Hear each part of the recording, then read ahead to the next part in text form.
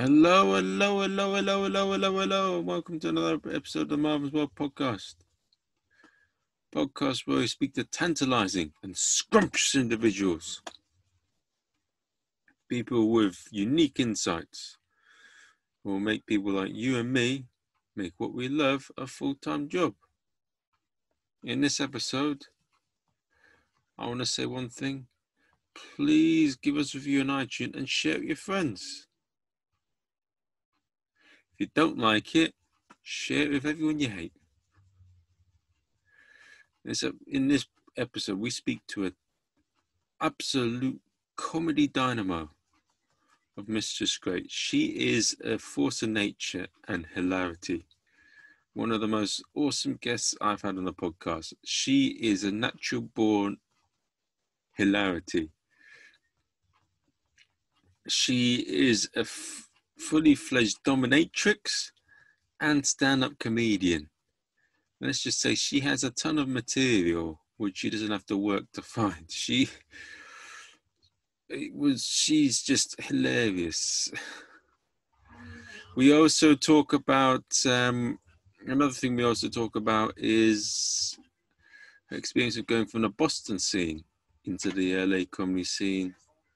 Talk about various different setups, how to progress over in the LA scene, and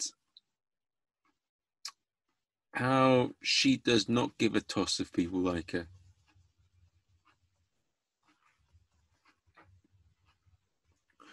Both talk about how, it's an interesting time at the moment. I think for everyone. All I want to say is she is a comedy dynamo.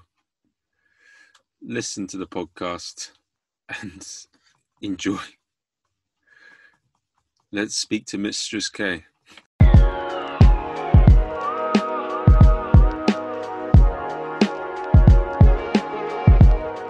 Not too bad. How are you keeping? Like, what's been happening? I live in California, so the numbers of coronavirus cases have been going up daily. So it's kind of business as usual. Everybody's just wearing masks now. So But I want to say one thing. Your name, Mistress K, is quite an awesome stage name. Thank you. Thank you. So you're in LA, so must be a time at the moment. It's been very interesting, to be honest. Being in comedy, like everything shut down. And now it's just starting. People are just starting to come out of the woodwork, and do shows again. But I don't know. It's not the same, and all the comics are rusty. So nobody came out still having the juice. Everybody's trying to get back on their feet again with telling jokes and whatnot.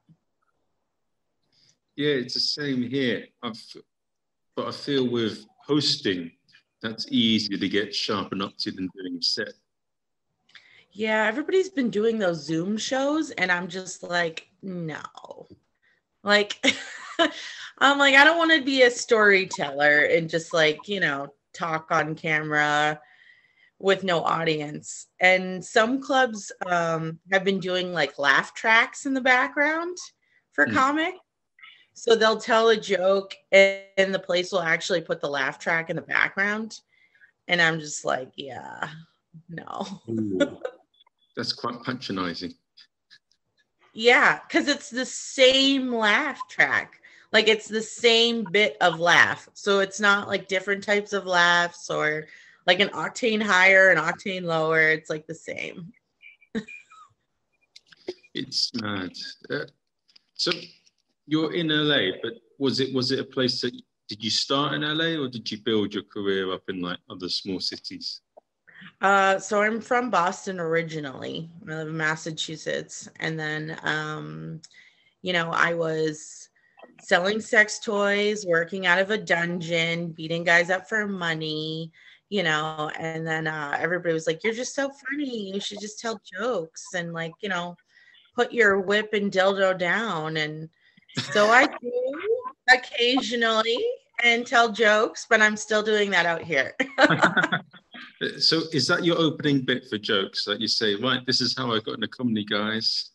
I mean, sometimes, not always. Sometimes it just come out with like a strap on or like a whip and just like start my set that way. Well, at least you've always got a weapon to defend yourself. Yeah, I do. Although I never get messed with. Like no one ever tries to like mess with me or say anything inappropriately. They're always very afraid of me. One thing I do want to ask, so you said that you used to get paid beating people up. Like, I mean, that just sounds like you're the ultimate model for feminism against misogynist men. That statement there.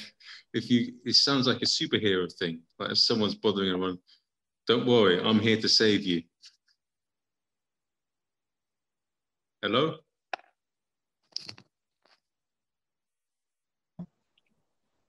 Did you get that? Yeah. Did you get that? Did I freeze? Yes. Oh. I mean, like, yes, I agree with that. I also feel bad for them because I know that they could have probably got that at home if they had just asked for it. That's what do you mean they could have done it at home? Yeah, well, I used to have a client where I'd see him every 2 weeks and he just wanted me to like kick him in the balls or punch him in the balls until they were blue. Whoa. Yeah. Talk about blue balls.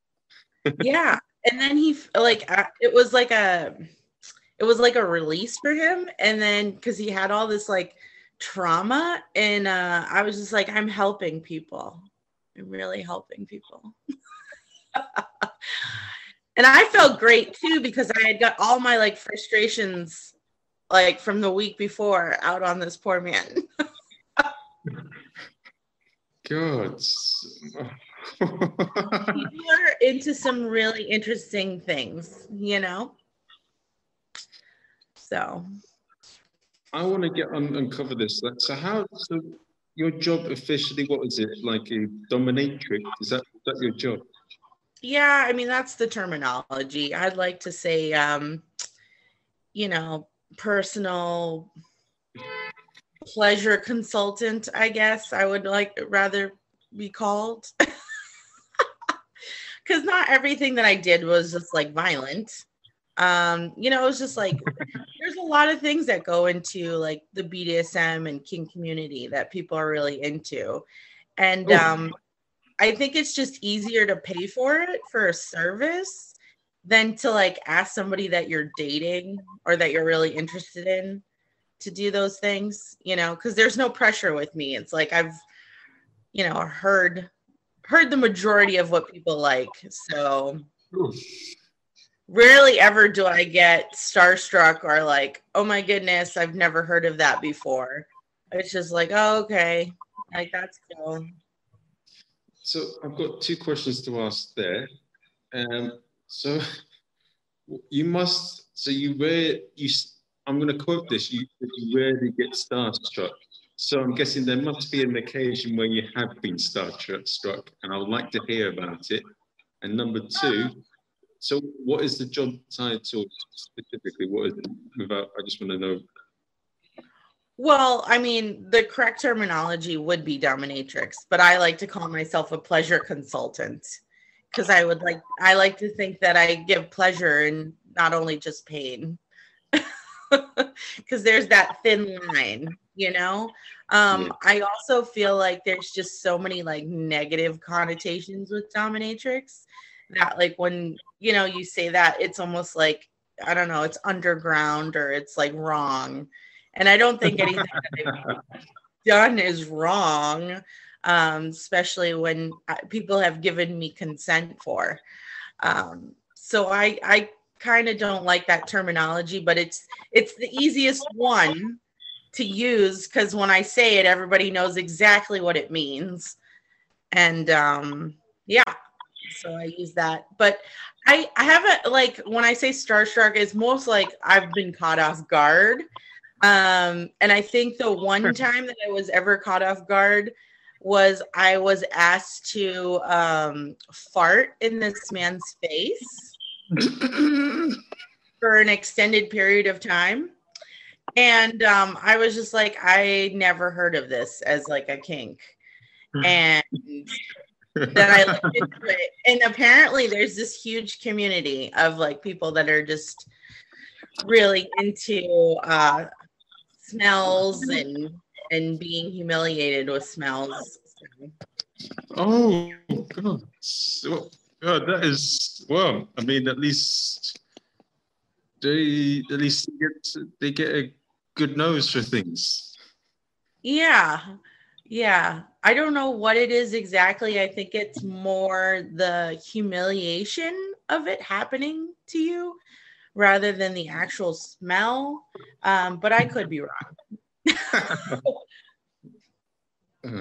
It's, I mean, yeah, you must have an oath of material. Like, you must have like a whole 500-year logbook of material. Like some comedians have to sit down and write about things. You can be just the next weird client. Boom, you're in my set. I have a ton of stuff, and then I usually have like that one interested. I say one, but it's more like two or three. Like after I get off stage, that come up to me and they're like, "So, like everything you said up there, is that really true, or are you still taking on clients?" Like that type of deal. So it's really funny because it's like, well, like Corona times, I'm like, meh. But I did, like I have guys that perpetually want to be my sub and they want to like be my in-home slave, and I have that all the time. So that's been really interesting. So you say in-house slave, did you say? Yeah, like I had this man who wanted to put me up in a nice condo in LA and live in it with me as my slave and like clean the house and like basically like I was just like telling him what to do 24 hours a day. So I was just like, no, I was like, thank you. I was like, I could really use a place to live. I was just like, but I was like, that's just a little too much for me. I was like, I need some downtime. Like I can't just be ordering a man around 24/7. It gets really frustrating after a while. What sort of relationship must you have with teachers when you was in school? Like, like he'd be a bad boy in school, and the teacher's like, "You've been a bad boy, young man. You're going for the teaching," and he must have got around by that. Most men that like to be dominated aren't men that have been put down. They're usually, in my experience, men that are in very high roles where everybody looks to them for things. Like they are the leader. They are the dominant in their realm. So they want the opposite. They want to be told what to do. They don't want to have to think. They just instead of they want to please somebody. Oh, okay. I know this is like totally foreign to you. I can see it on your face. You're just like, what? I like it. With the podcast, I interview anyone and anyone. Like the whole point of the podcast what I want to do is I want to earn a full living from comedy. And so I want to influence like unique, interesting people, smart people who will help me or whoever's listening make what they love their full-time job. Yeah. Everyone's on the podcast. But yeah. I mean, that's the goal, right? To take things that we love and make money off of it, right? Yeah, pretty much.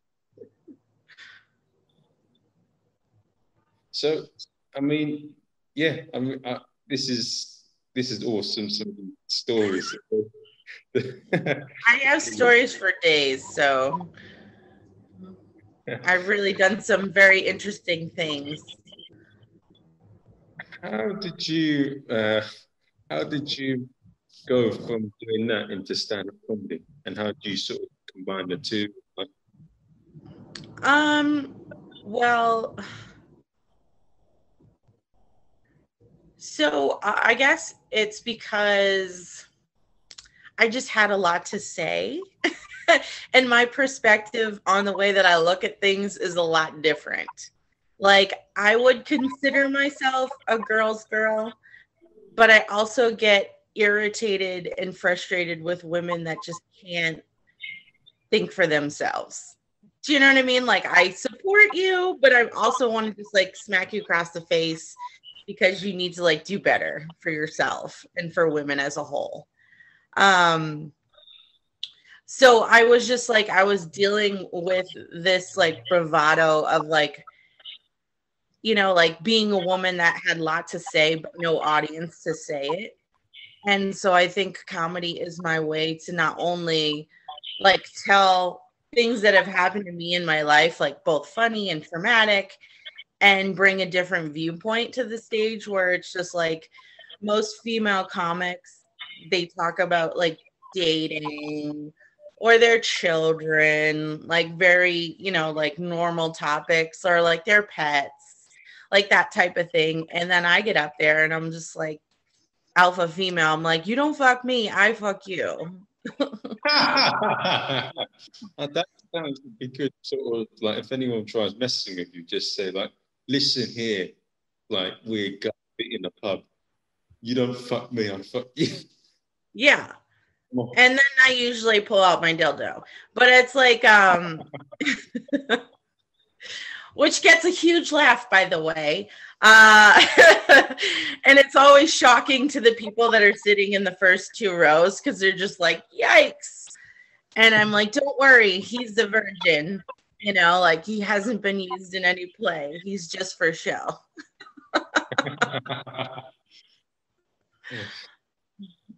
But yeah, like I have a different way of thinking, and you know, it's the way I tell my stories and like the way that I craft my jokes that I'm not a man hater. Like, I want to preface that. Like, I love men.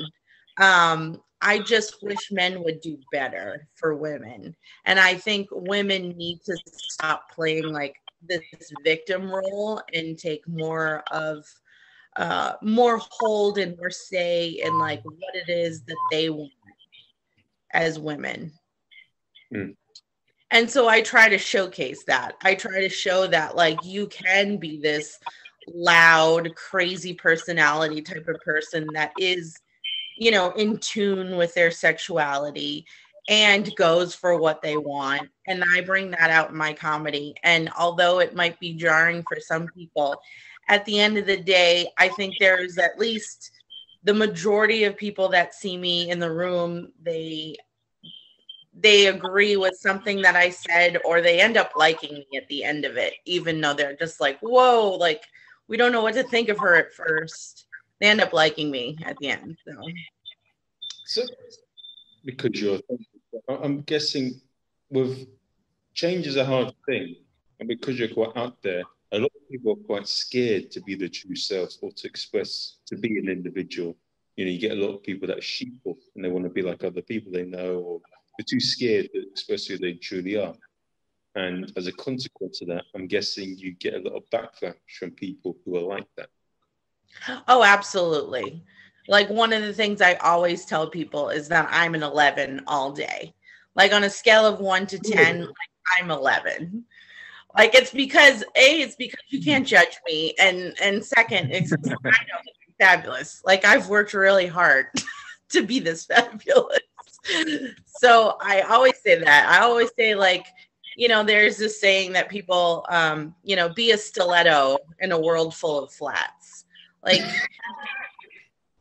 I'm a stiletto. Like, I'm a 6-inch heel right here. Like, and I will crush you if you say anything other than that. It's just my thing. I do get a lot of backlash. I get, you know, I did did a gig 2 weeks ago where I had this guy, he heckled me like to death. It was bad. And you know, like I usually try to avoid those people because it's like, this is my time. Like I want to do my set. I want to get these jokes off. But this guy was just like constantly, you could tell he was just like a misogynist, and like he just had that aura of little dick energy around him, you know, like nobody listens at me at home, so I'm just going to be a dickhead when I go out in public. So I had to shut that man down. I was just like, I must have spent at least a good 8 minutes just shutting this man down, like left and right. I mean, we were at a place and he had a guitar, and every time like a comic would tell a joke or they'd start on a story and he just didn't like it, he'd play his guitar. He'd be like, no, no, no, no, no, like, and so he did that to me. The second time, I was just like, listen, sir, I was like, if you were that great in your fingering skills on your guitar as you were with a woman, I said, you'd have a chick standing next to you. I was like, but you don't.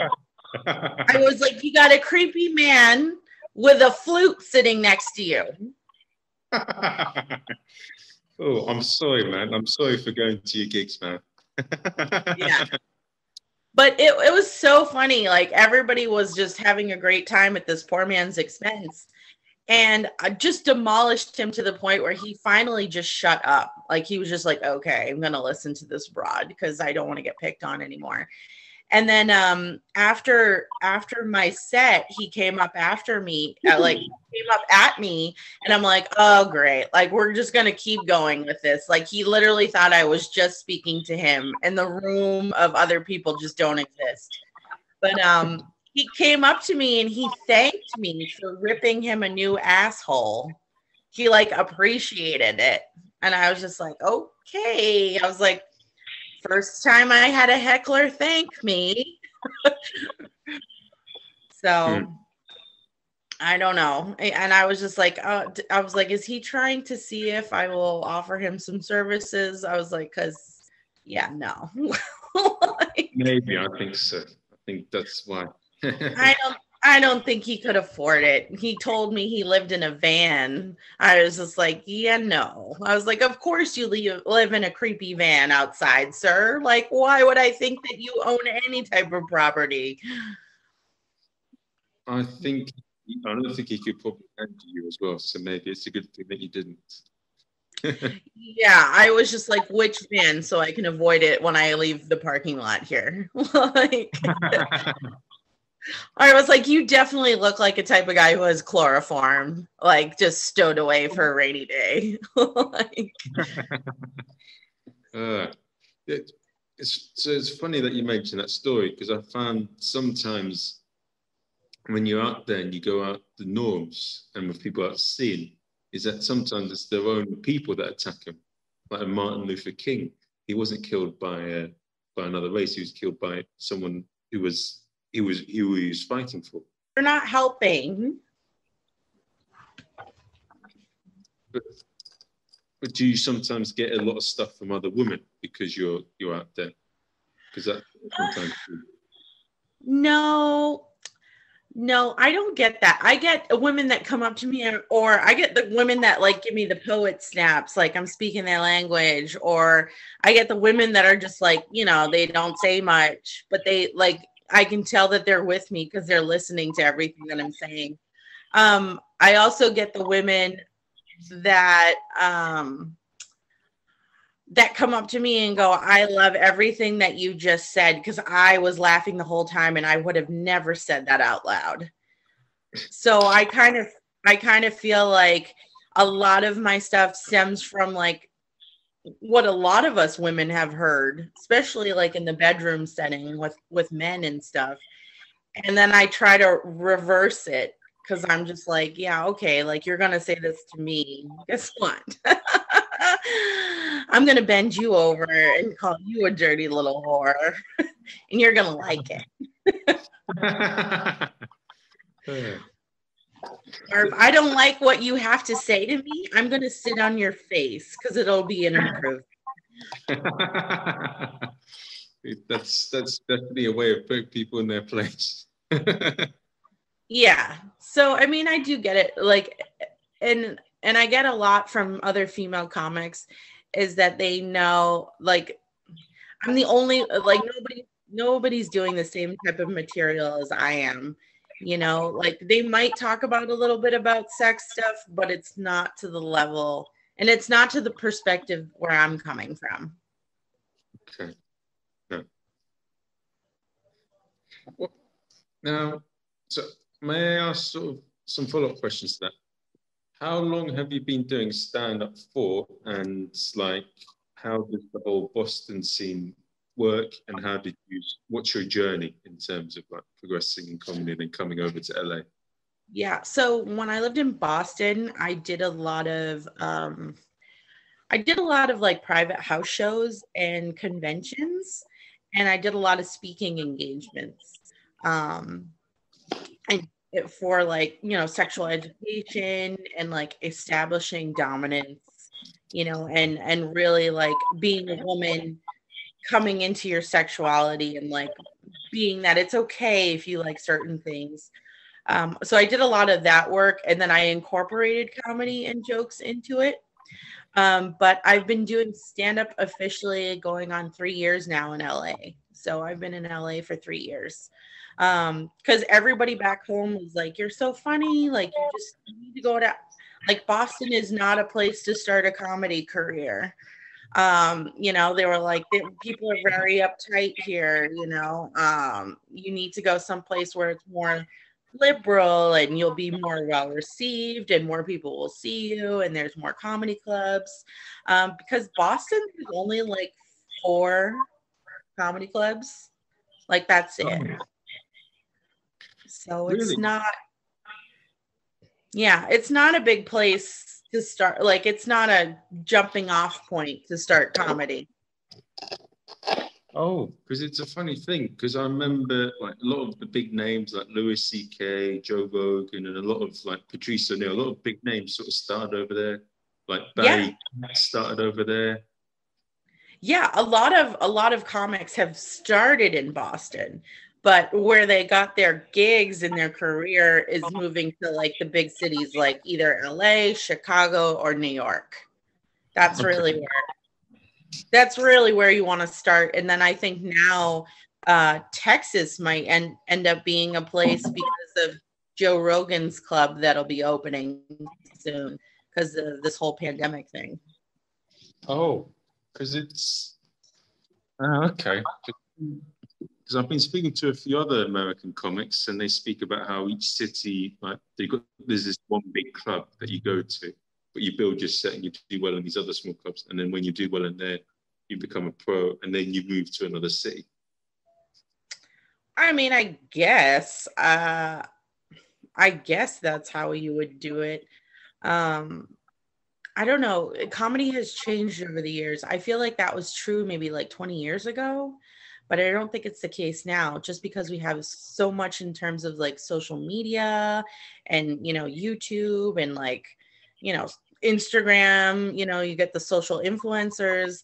I think that you can make a career just on TikTok these days. And then you know, because you have such a large following, these club owners just want butts in the seats. So I think it doesn't necessarily go off of merit anymore. It goes off of ticket sales. Because the majority of shows when you first start out is they're all bringer shows. It's like how many people can you bring to this show, rather than, you know, if you're funny or not. Because I've been in a lot of shows where I'm just like, damn, like I'm like, this person is just like terrible. And they'll get up and they'll be like, this is only the 3rd time I've done comedy. And I'm like, really? Like I have like 500 shows under my belt. Like, can you not take my minutes? Like, can you go sit down in the audience and just participate as an audience member? So that's very frustrating for me. Yeah, I think that does play a part, but also, I mean, like you've got to network, you've got to talk with the right people, and you've got to Yeah, I mean, when I've seen some comics say that it's just about being funny, I mean, that's not true at all. Because I've seen a lot of open micers that could be on TV, but due to a lot of other things, they're not. And it's yeah, there's a lot to it. It's but yeah, to just when someone says it's just being funny, that It's irritates not. me. Comedy is a business at the end of the day. Is, are you marketable?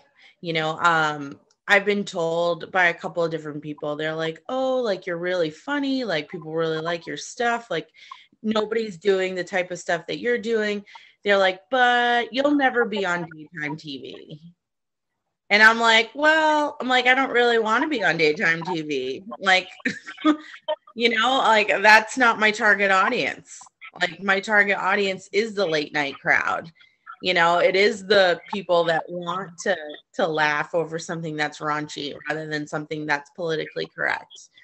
And I'm okay with that. But finding the niche and the way to market that in a positive direction has been challenging. I also think that the Me Too movement, it helped a little bit for female comic, but I also think that it did more harm because now there's these female comics that got brought up that I don't think necessarily are that great, but because they're women and more women want to see more women, that they're bringing people up that aren't going to stand the test of time. Like they're. I mean, in regards to that, I know this. I mean, when people say that men are, there's some people that are quite sexist to say that men are the only ones. But I've heard it from people like audience members that they don't think that women are funny. But I mean, I've been in comedy for a while, and like it's just equal. There's just as many really funny women as there are men. Yeah, and just absolutely. Yeah, I think a problem that I think America's better at not being as tick boxish as the UK. There's a lot Really? more in the UK in terms of not being ready.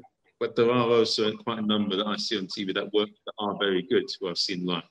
But there's a section of them who are quite average, but they go on just to fill a tick box. But then I see other female comics who are very funny that should be up there, but they're not.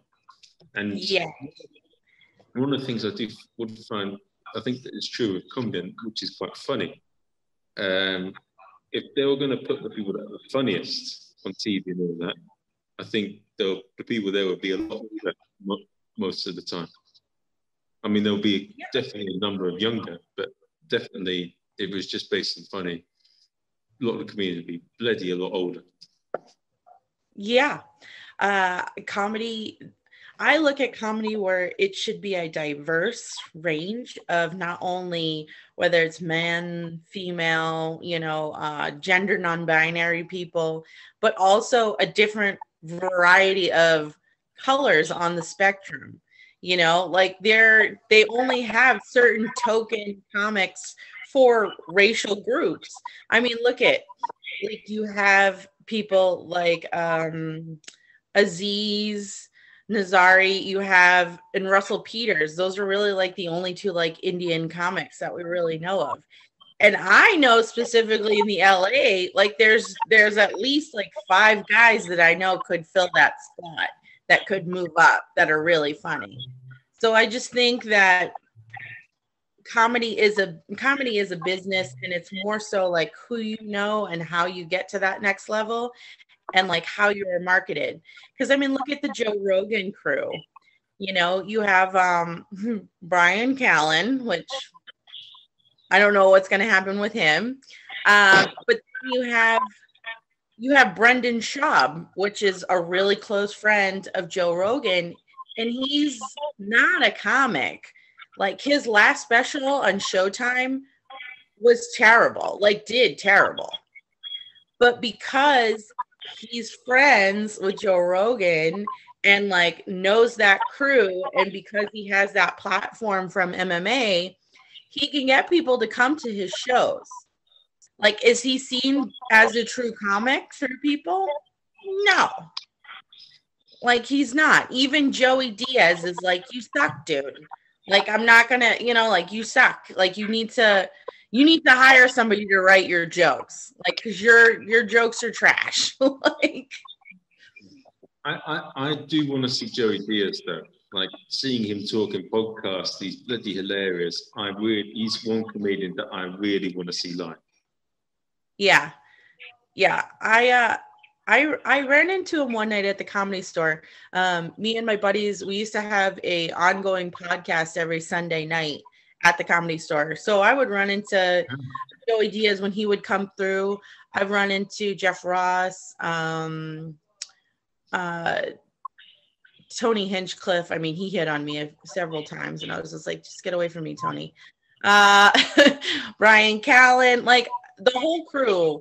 Like I've run into a lot of comics, Dave Chappelle, you know, I've run into a lot of people just hanging out at the store and like knowing people at the store, you know, and then a lot of comics come through at the late night shows to try out their shit. Because there's like, you know, there's a handful of folks there at like the 12 o'clock or the 1 o'clock show at the store. So there'll be like 5 or 6 people, and usually they're tanked drunk. They're just trying to sober up before they drive home. But those are when like the big name people come in just to try their shit out, because if, like, you can get 5 or 6 people to laugh at a joke, you know, it's a good one at that time. So I don't know. Comedy Store is another place where it's very high school, you know, like the bookers are very high school. Like, you know, you got to know somebody to get on there, and it's not really based off of merit, because all of the shows are taped at these comedy clubs.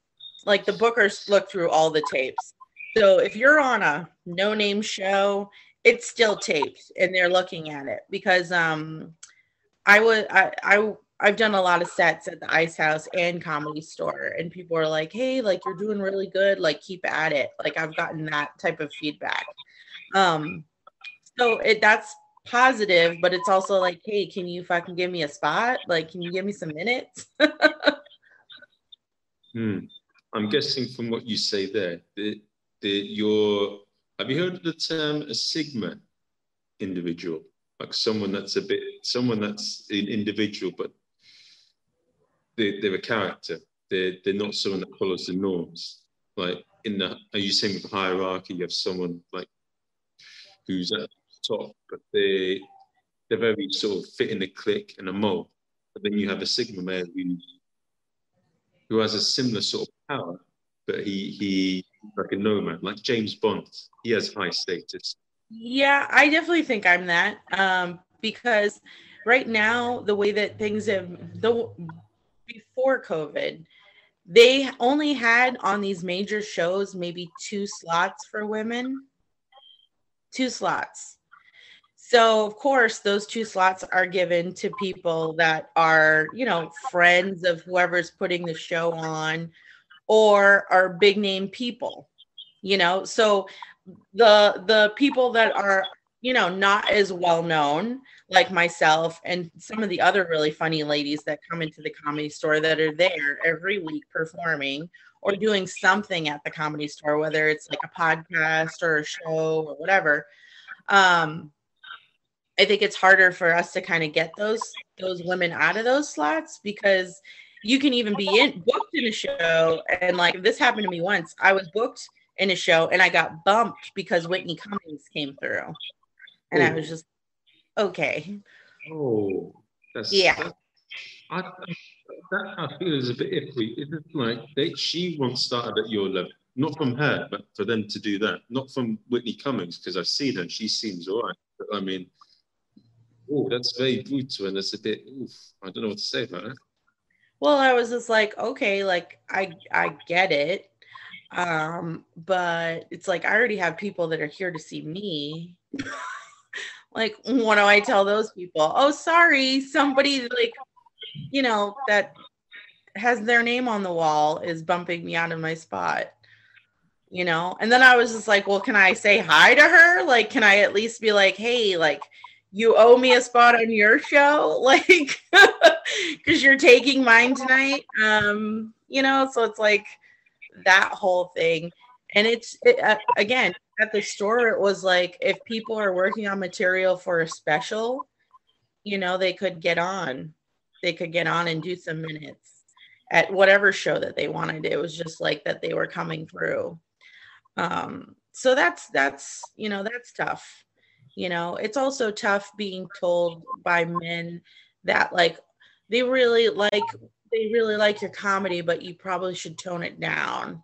And it's just like, well, I don't tell you that your joke really sucked or that your premise is terrible, and maybe you should, you know, try to incorporate more female friendly jokes into your set. You know, because that's basically what I have had a couple people say, like, "Ooh, like, you know," it's just like, I really don't care what you think. Like, I'm gonna do what I want to do. From Like, what I hear there, from what I hear that, so I'm guessing from what you're saying there, one of your main aims is to have your own sort of audience, your main sort of thing, so you don't have to depend on people.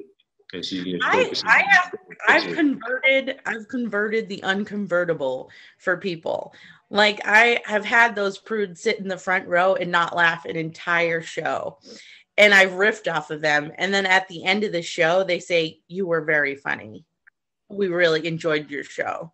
And I'm like, "You didn't even laugh. Like, you didn't crack a smile. Like, I'm so confused." Like, but they have come up after the show and appreciated it. And I've gotten so many people that I run into public, like, you know, like I have this stage, you know, persona and presence, but after the show, like, I'm very humble. Like, I really do appreciate everybody that comes up to me or has the nerve to come up to me and say that they like my show or they didn't like my show, like, whatever it is. Like, I just appreciate some kind of feedback from the audience, whether it's good or negative, you know, because that takes a lot of balls to go up to somebody that was on stage, you know, like, to be like, "Hey, you know, good job," or, you know, I've also gotten those people that were like, "You were the funniest chick." And it's like, well, there was only two of us. So that's not really a compliment.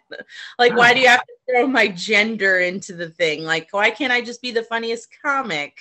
Why do I have to be the funniest chick? Like, I don't know. That really bothers me because I'm just kind of like, if you're funny, you're funny.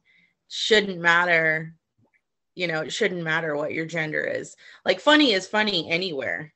You know, jokes will translate anywhere. If the material is funny enough, it will be funny everywhere.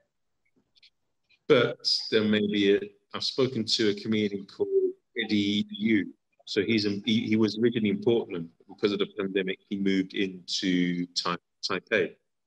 And so what he does, like when he makes certain jokes, like suppose he's making a joke on the transport, like in LA, they got terrible transport with the train or whatever. He will just reference the train in that area. Yeah, well, that makes sense because that's a specific joke towards a specific thing.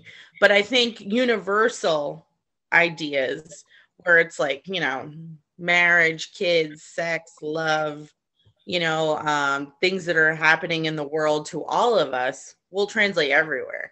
You know, like pandemic jokes. I feel like they were necessary at a certain point, but now like people are just like, we don't want to hear them anymore. Like, you know, like it's just like, yeah, like we're like so spent over this whole like pandemic and quarantine shit. Like, we just want something else to like be happy about or to laugh about. Yeah, I think.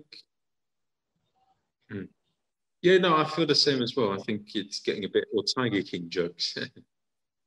Oh yeah, I feel like the Tiger King jokes went out like a while ago though. Although Halloween, there were a lot of people that dressed up as Tiger King, and I was just like, dude, that was like so 3 months ago. Like, get with the times here. I think one of the things like now, yeah, from what you said there, I think so. If I was to ask you, one of the things that you're aiming to do in comedy is if you were given today, like what you wanted from comedy, I think what you would like is just to have your own audience to do your own style of comedy, and you'd be happy. Yes. my goal in comedy is to shatter the glass ceiling.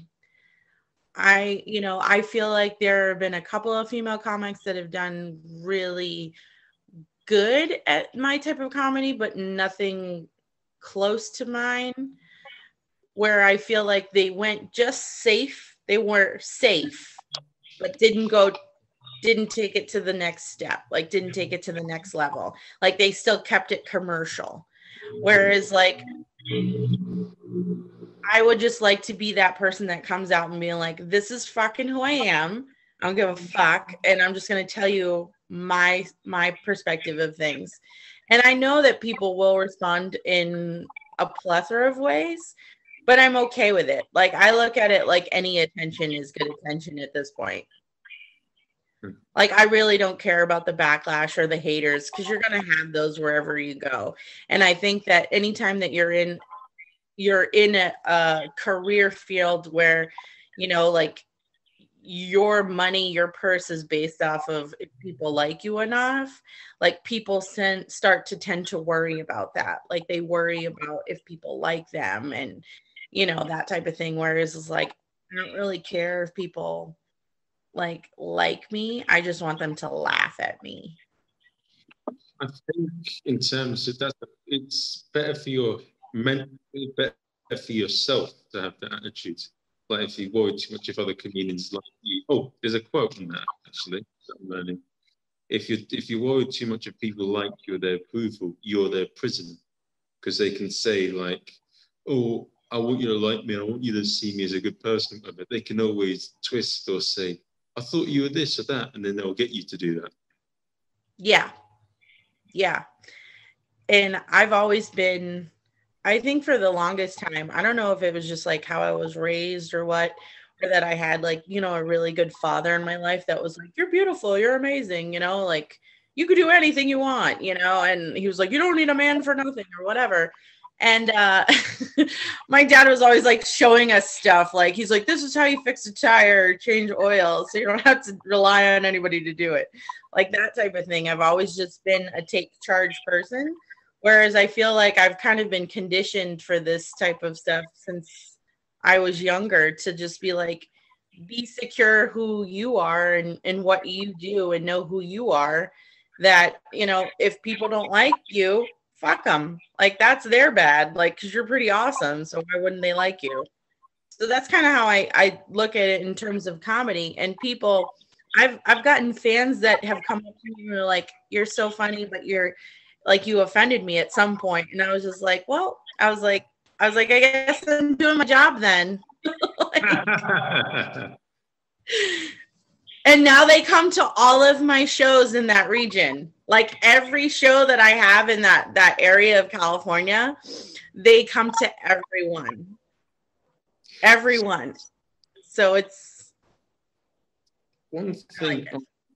What you do would probably be really liked on the UK and Cabo. In the UK, we have a variety comedy scene. Is there much of that in like Boston or LA?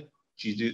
Because I think those sort of gigs, I bet you smash them in like golden nuggets. No, and there's not.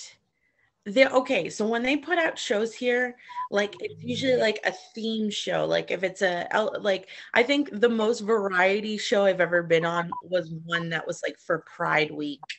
And it was like, it was drag queens and like, LGBTQ folks that came out. So I got lumped into with them and I was just like, oh, thank you. Like I took it as a compliment, but my friend was like, oh, you got put on that show because you're just like so crazy, right? And I was like, whatever. I was like, it's minutes, like it's an audience. It doesn't matter to me.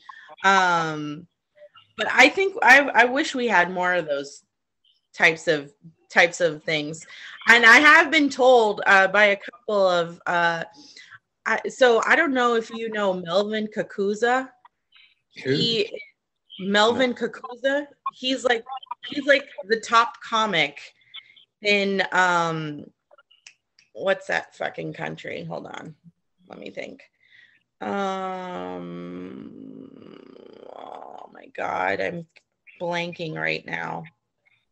I'll look him up. Cool. Yeah, I'm looking up because he came to the States, and he's like a big name in Holland. That's where he's from.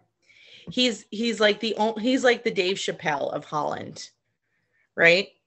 And he came to LA, and he's friends with one of my girlfriends, and we were doing a show together. He came to support the show or whatever, and he was doing episodes because he has like his own reality show in Holland.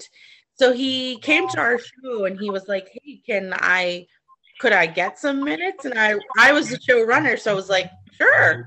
I didn't know who this guy was. I was just like, "Oh, he's another comic. He's here. I'll give him some minutes. Like, I have enough time. I can squeeze him in." And he did, and then he ended up filming. So he ended up being on his reality show. And then I invited him to the Comedy Store to come on our podcast, because I was just like, this is great. Like, this would be great, like international press. But he told me that I should come to Holland. He's like, you'll do really good there. And I was like, okay. I was like, do they speak English? Like, I was like, do I have to have a translator? He's like, most people speak English. And I was like, oh, okay. But he told me that I should go to like the UK and stuff. He's like, because, it's, I guess like kink and like BDSM are big out there. Like you guys have like clubs and stuff that is more like not like heavily regulated or underground like we are. Yeah, trust me, if you come to the UK or Australia, there's a lot more sort of cabaret comedy shows that would absolutely love you. And also, I'm going to be doing a couple of podcasts with comedians who are doing their own sort of hour shows where they travel in different places. And cool. Yeah, when the Edinburgh Fringe is going, you have to go there, because I think you would ace that. You'd get all sorts of awards for that. Well, let me know. I'm not doing anything. Unemployment has been, awesome here. I've been living on the unemployment train since March. I've been doing, gigs and stuff on the side, but like I haven't really wanted to go back to work, with everything, the way things have been, and then we had the riots with the Black Lives Matter movement out here in LA, which a lot of places had been boarded up. And when it comes to politics or anything like that, I run a mile away, because it's always like, I don't want to get, in things like sports teams or like religion or what's it called, politics, I stay away from them, because I don't want to, people who hate them just because of those things. And I don't want to get into an argument with someone just because of that, because that doesn't mean anything. It matters how you are as a person. People don't see that. So I don't try to, I stay away from that. Yeah, the only time that I really talk about that is if it, like, if it's to emphasize a joke, like I did say something about Trump that, like, I wish I was Stormy Daniels. I had like this bit that I wish I was Stormy Daniels so I could like show him what a real good time was, like, because when she was talking about how he had like his magazine, he was showing her like he was on the cover of the magazine and all that. But it was, it was a good bit. Like even people that were Trump supporters laughed, because it wasn't that I was saying that he's like a terrible president, which he is.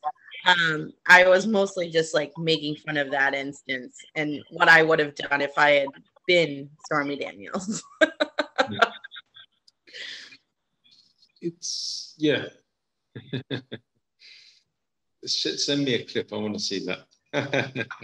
All right, I'll try to find it for you.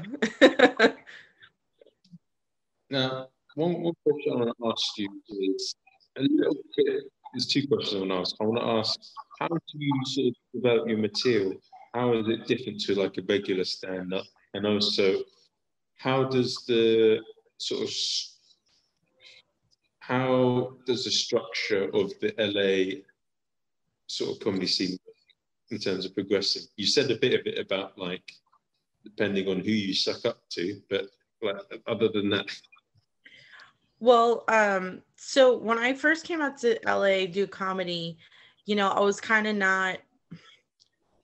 Oh, I mean, like anybody who starts doing comedy, like you got a couple of jokes and like people are like, "Oh yeah, you're funny," you know, but you need some work, you know, and you kind of you have to have like a good way of creating jokes and doing a misdirection of jokes.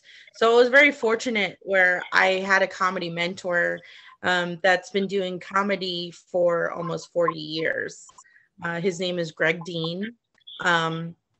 And yeah, so Greg Dean has been a comedy mentor of mine. And when I walked in the room, he had no idea that he would never get to know my real name. And that the stuff that I was saying, and he told me like right off the bat, he was like, no one's doing the type of comedy you're doing. He's like, and I've been doing this for a long time. He's like, I've worked with some of the greats. He's like, so if this is who you are as a comic, then you have to really come out strong, and you have to like perfect your jokes to the point where people can't argue. Like people can't argue whether or not you're funny. They could argue about the content of your joke, but they can't argue with the laugh of the joke. So he really helped me take like my idea of like these feminists and like alpha female role of ideas and create said jokes based off of my stories. And he really helped me put structure in how to craft a really good joke. So it was like I had all the material I needed. It was just I needed someone to sit there and kind of tweak and show me how to put that material into a sequence that was relatable, but also was something that an audience could handle. Because there was a lot of stuff that would just come out my mouth and he'd be like, whoa. He's like, I fucking love that. But he's like, you don't want to offend the audience right off the gate. He's like, so you want to give the audience a chance to like you first before you shock them, you know, and say that, you know, get them on your side. Then you can say all the shocking shit that you want because they already like you. And that was kind of like an eye-opening experience. So it was just like, oh, okay. So instead of starting with that joke, I should put it somewhere in the middle and then end with like the stinger. You know, it's like get them to like you and then like piss them off and then, you know, really hit them with a good laugh at the end. So learning that was monumental in terms of how my progress in stand-up has been. And I really thank him for that. And, you know, we stayed in touch and, you know, he's been helping me like put together things. And, you know, I've been putting together a special for like the longest time because I just keep adding new jokes and taking old ones out. So I don't know. That helped like tremendously. And then also being around other comics that were like family in the sense where they just wanted to see you succeed and do good. You know, like I created this little network of like buddies of mine in comedy where, you know, we all try to be each other's cheerleaders, like show up to each other's shows, you know, give good feedback, and feedback in the sense where you're not saying, hey, that joke really sucked, or I didn't like that joke. You say, hey, the joke that you had about this, you know, if you changed the premises and the tag around, that joke is really funnier, you know, or that joke could really hit harder, you know. And then it's all about, you know, your audience. Like I know, like in LA, I can do more risque material. But if I go to like San Clemente, where it's like all like rich older white people who like support Trump, like, you know, just those jokes don't really hit as much as they do in LA. So you got to read your audience and kind of know in the area that you're in, you know, like some of the, like what you were saying about the subway joke. It's like I can't really do subway jokes in LA, even though I'm from Boston, and like, you know, we have subways there.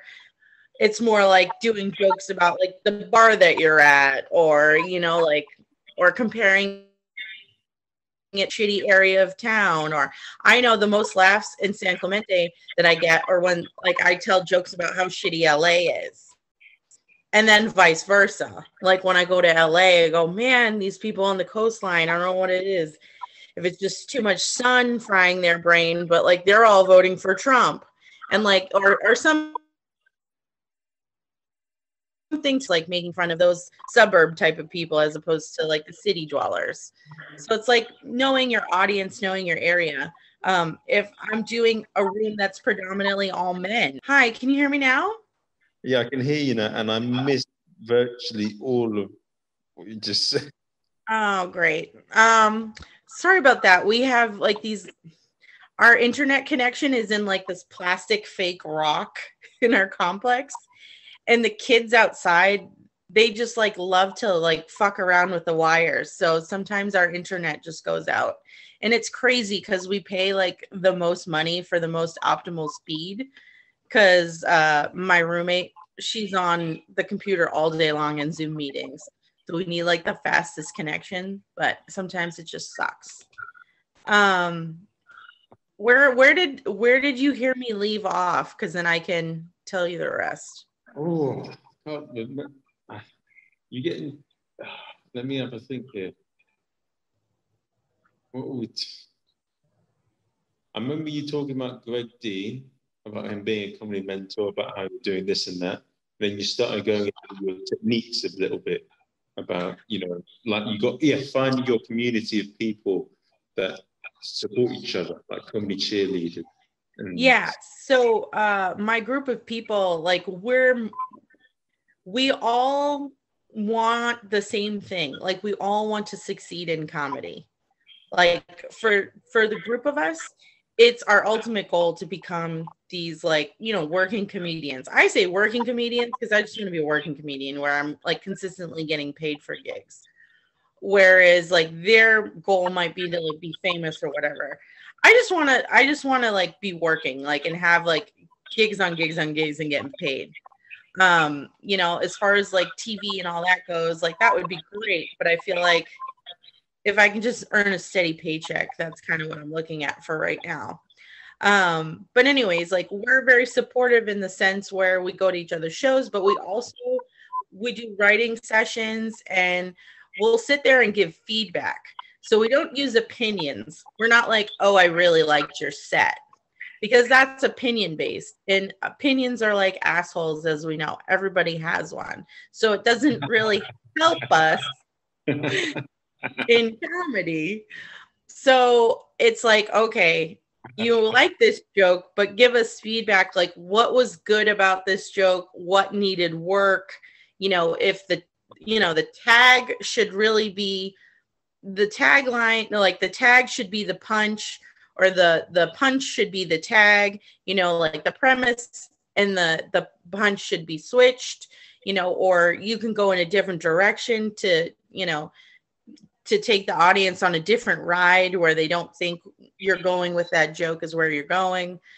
So we give like critical feedback in terms of how to rearrange jokes and make jokes better.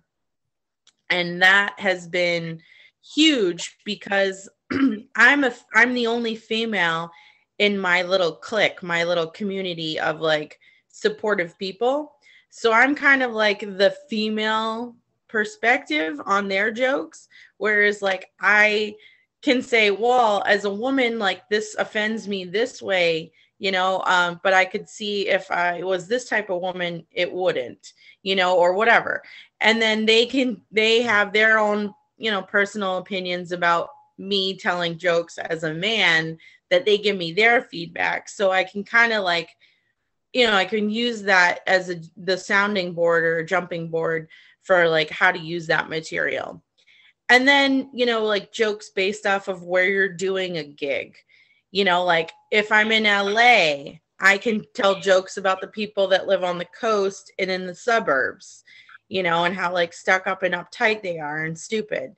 And then like when I'm in the like the suburbs, I can tell them about people that are city dwellers and how they're so crazy in LA, you know, and I'm a product of my environment type of deal. So it's just knowing that and reading a room. You know, if I'm in a room full of men, you know, I'm gonna go light on like, you know, my feminist stuff. Like I'm gonna go light. I'm gonna tread light on that.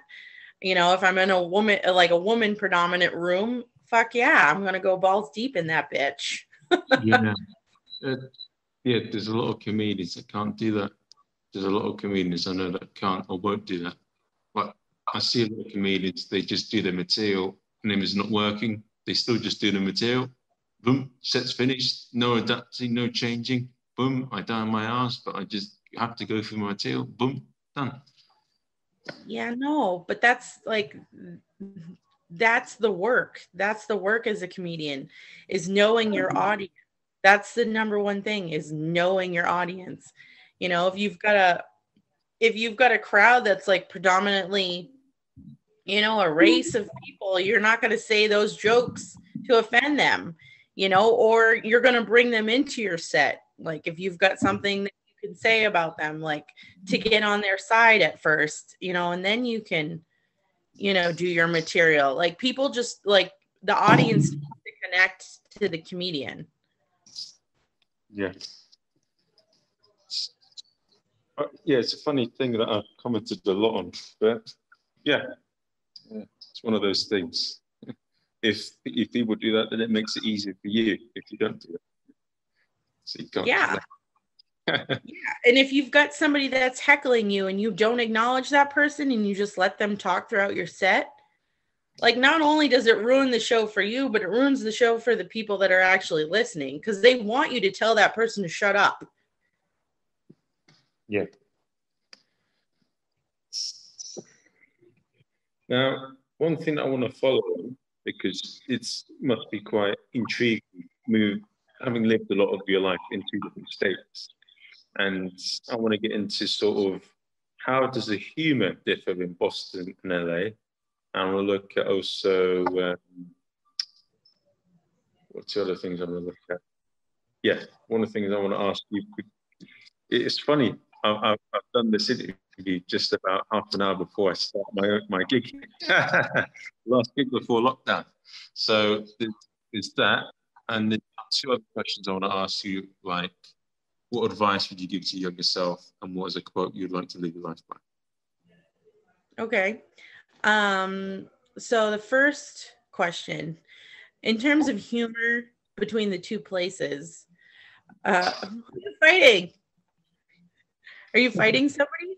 No. What's it called? Because the gig started, the host for the evening is here as we're talking. Hello, Andy.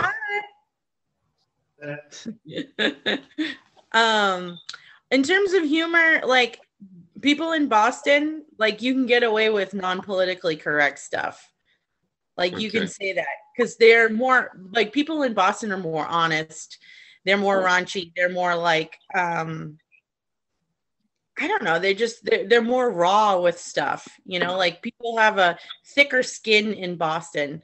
Whereas like LA, people are like, oh my God, you used the wrong pronoun. Like they're very, you know, like oh, that offends me. Oh my God, that poor little puppy. Like, why did it have to die? Like they're very, like LA is more politically correct.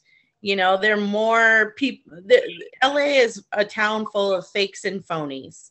You know what I mean? Like people look at you in the face. Oh yeah, I fucking love you. Let's hang out. And then you never hear from them ever again. So maybe that's one of the reasons why Boston has created a lot of good comics, because in Boston, I mean, this may be an opinion from an outsider, but one of the things maybe it's got the best university in America, and it's got a lot of the character of Boston is, as you say, quite raw, and that makes more interesting people. And when people are more raw and honest, it's easy to be funny. Yeah, people are assholes in Boston, really. Like it's because we're a product of our environment. I mean, we have really shitty weather. We have a ton of debt because like we have all these colleges, so we're very learned people. But we're woke in the sense where because we learn, we know things that like we're just like we're not bothered by these little like inconsistencies. We can still take a joke, you know.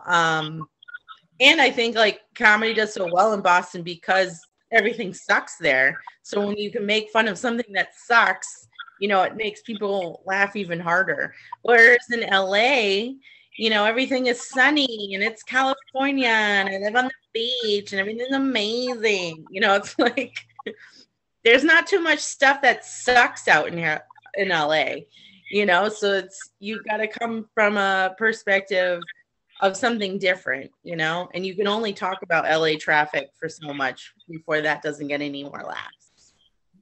What you said to me there is you basically said that people in LA are boring. They're fake. I will say that. People in LA are more about being flashy and all being similar, rather than being someone like me who kind of, I stand out. I go to the own beat of my own drum. Whereas like most people in California, they want to be groups, they want to wear the same thing, drive the same thing, live in the nice same area, and then you get those artist eclectic people types, which are so fucking far out there that like everybody in their crew is so far out there. So it's like you have that too. You have people that are always very similar, and then you have those artistic people that are always like just spatially like fucking out there, that it's a weird hodgepodge of things here in California. But people have different like, I feel like everybody in LA has like their own like political stance on things. Either they're like super liberal about everything, like they're like, oh my God, don't drink with the plastic straw, it's killing the turtles, and it's like, well, okay, well, fuck the turtles. Like I need to not get lipstick on my glass, fuck them. What the fuck did the turtles ever do for me? Like, fuck them. They live to 120. Like, do we really need them? Like, come on.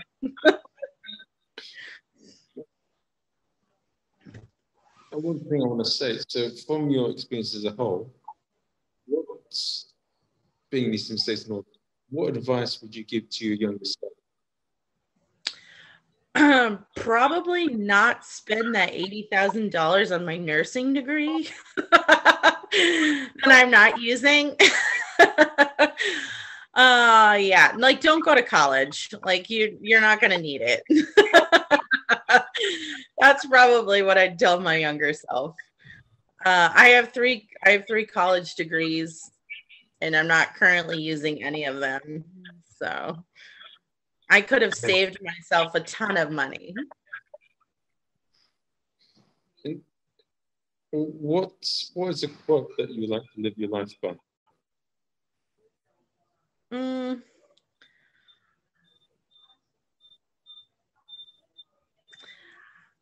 It's by Eleanor Roosevelt, and it's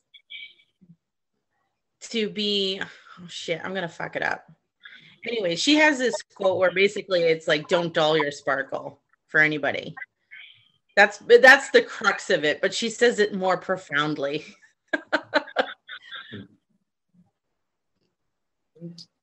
One thing I want to ask you, thank you very much for appearing on the podcast. And no, thank you. I'm so sorry about the other time. I literally just, my alarm didn't go off and I was like, what the fuck? I'm usually up this time. No, it's all good. It's all good because I was a bit worried as well. If I'll be honest, I fell asleep too. So you did that. But everything works out, it's and the thing is, yeah, it's been great having you on. And the only thing I want to say to you, do you anything you want to plug? Well, I do have a all-female show coming up this Thursday. The show is called The Future is Female. And it's literally like if I had to pick like my top favorite female comics that I know in California, like all of these women, they're savages, like savages. Like they're just so funny, talented. So I'm going to be doing a monthly show with all women, and we might give a token spot to a token male comic, but they've got to try really hard, you know, like they got to try really hard. Turning the tables on the men comics. Yeah. I'll come all the way from London to there. Is that hard enough work? Yes, I would love it. I would love it. I also have a show on YouTube. It's called The Closet. And it's a variety talk show. We talk about everything, and we play like really stupid like adult games. Like we had like penis ring toss one time. I made like my ultra conservative like Family Guy put like a condom on a fake dick. Like it's just so ridiculous. I've had like circus performers on my show, like pull fat people in chairs with their ears. Like we even like stapled fake cocks on this guy. Like it was just my show is ridiculous. It really is. So all my shows were taped prior to COVID. So now I'm like doing a different format for it on YouTube. So it's like, you know, COVID safe for my guests. And, you know, I would love to have you on now that we have the capabilities of doing Zoom and stuff. You know, I get the UK perspective. Maybe we could play some trivia. Sure. That sounds good. I'd love to be on. Just let me know. Yeah. For sure. I love that you have had gloves on this entire time. Like I was just like, oh my God. It was just because it was just I came in. Normally I do the podcast at home, but because it was I do the gigs and I'm traveling, I thought cover myself off and yeah. Do you guys have the microphone condoms? The microphone condoms. I don't know what. What are they? They're like little hair nets that go over like the top of the microphone. Do you have that, Andy? No, not quite. No. Well, they're definitely worth an Amazon purchase. I'm just saying. It's so much easier than like Clorox wipe, bleach, whatever you're using, or if people bringing their own microphones. Well, could you send me a link in the message and I'll have a look? Okay, I'll look for it. I'll send it to you. I'm pretty sure it's not labeled as microphone condoms. It's probably got some kind of technical term. I'll have a look and see what comes up. Yeah. Oh, yeah. And if you want to tell anybody if they want to buy any sex toys, they can go on my website. Buy some sex toys. And what's the website? It's athenashn.com/6018. It's on my social media. If you go on the gram, it's at Mistress K5. Okay, so Andy, did you hear that? Yes, if you want to buy, Andy, if you want to buy the big honking dildo that I bring on stage with me, Tyrone, he's for sale. And the details are for Andy. I'll send you the link as well. But well, thank you very much, and I just want to say take care, Kristen. Thank you so much. Have a good time, and hopefully you kill it tonight. And be safe. Let's see what happens. All right. I'll send you the link for the condoms. See you later. Bye.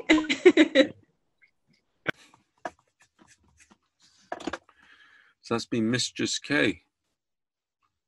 You can see that she is an absolute comic genius and someone you will never forget. Hope you've enjoyed it, and I'll see you in the next episode.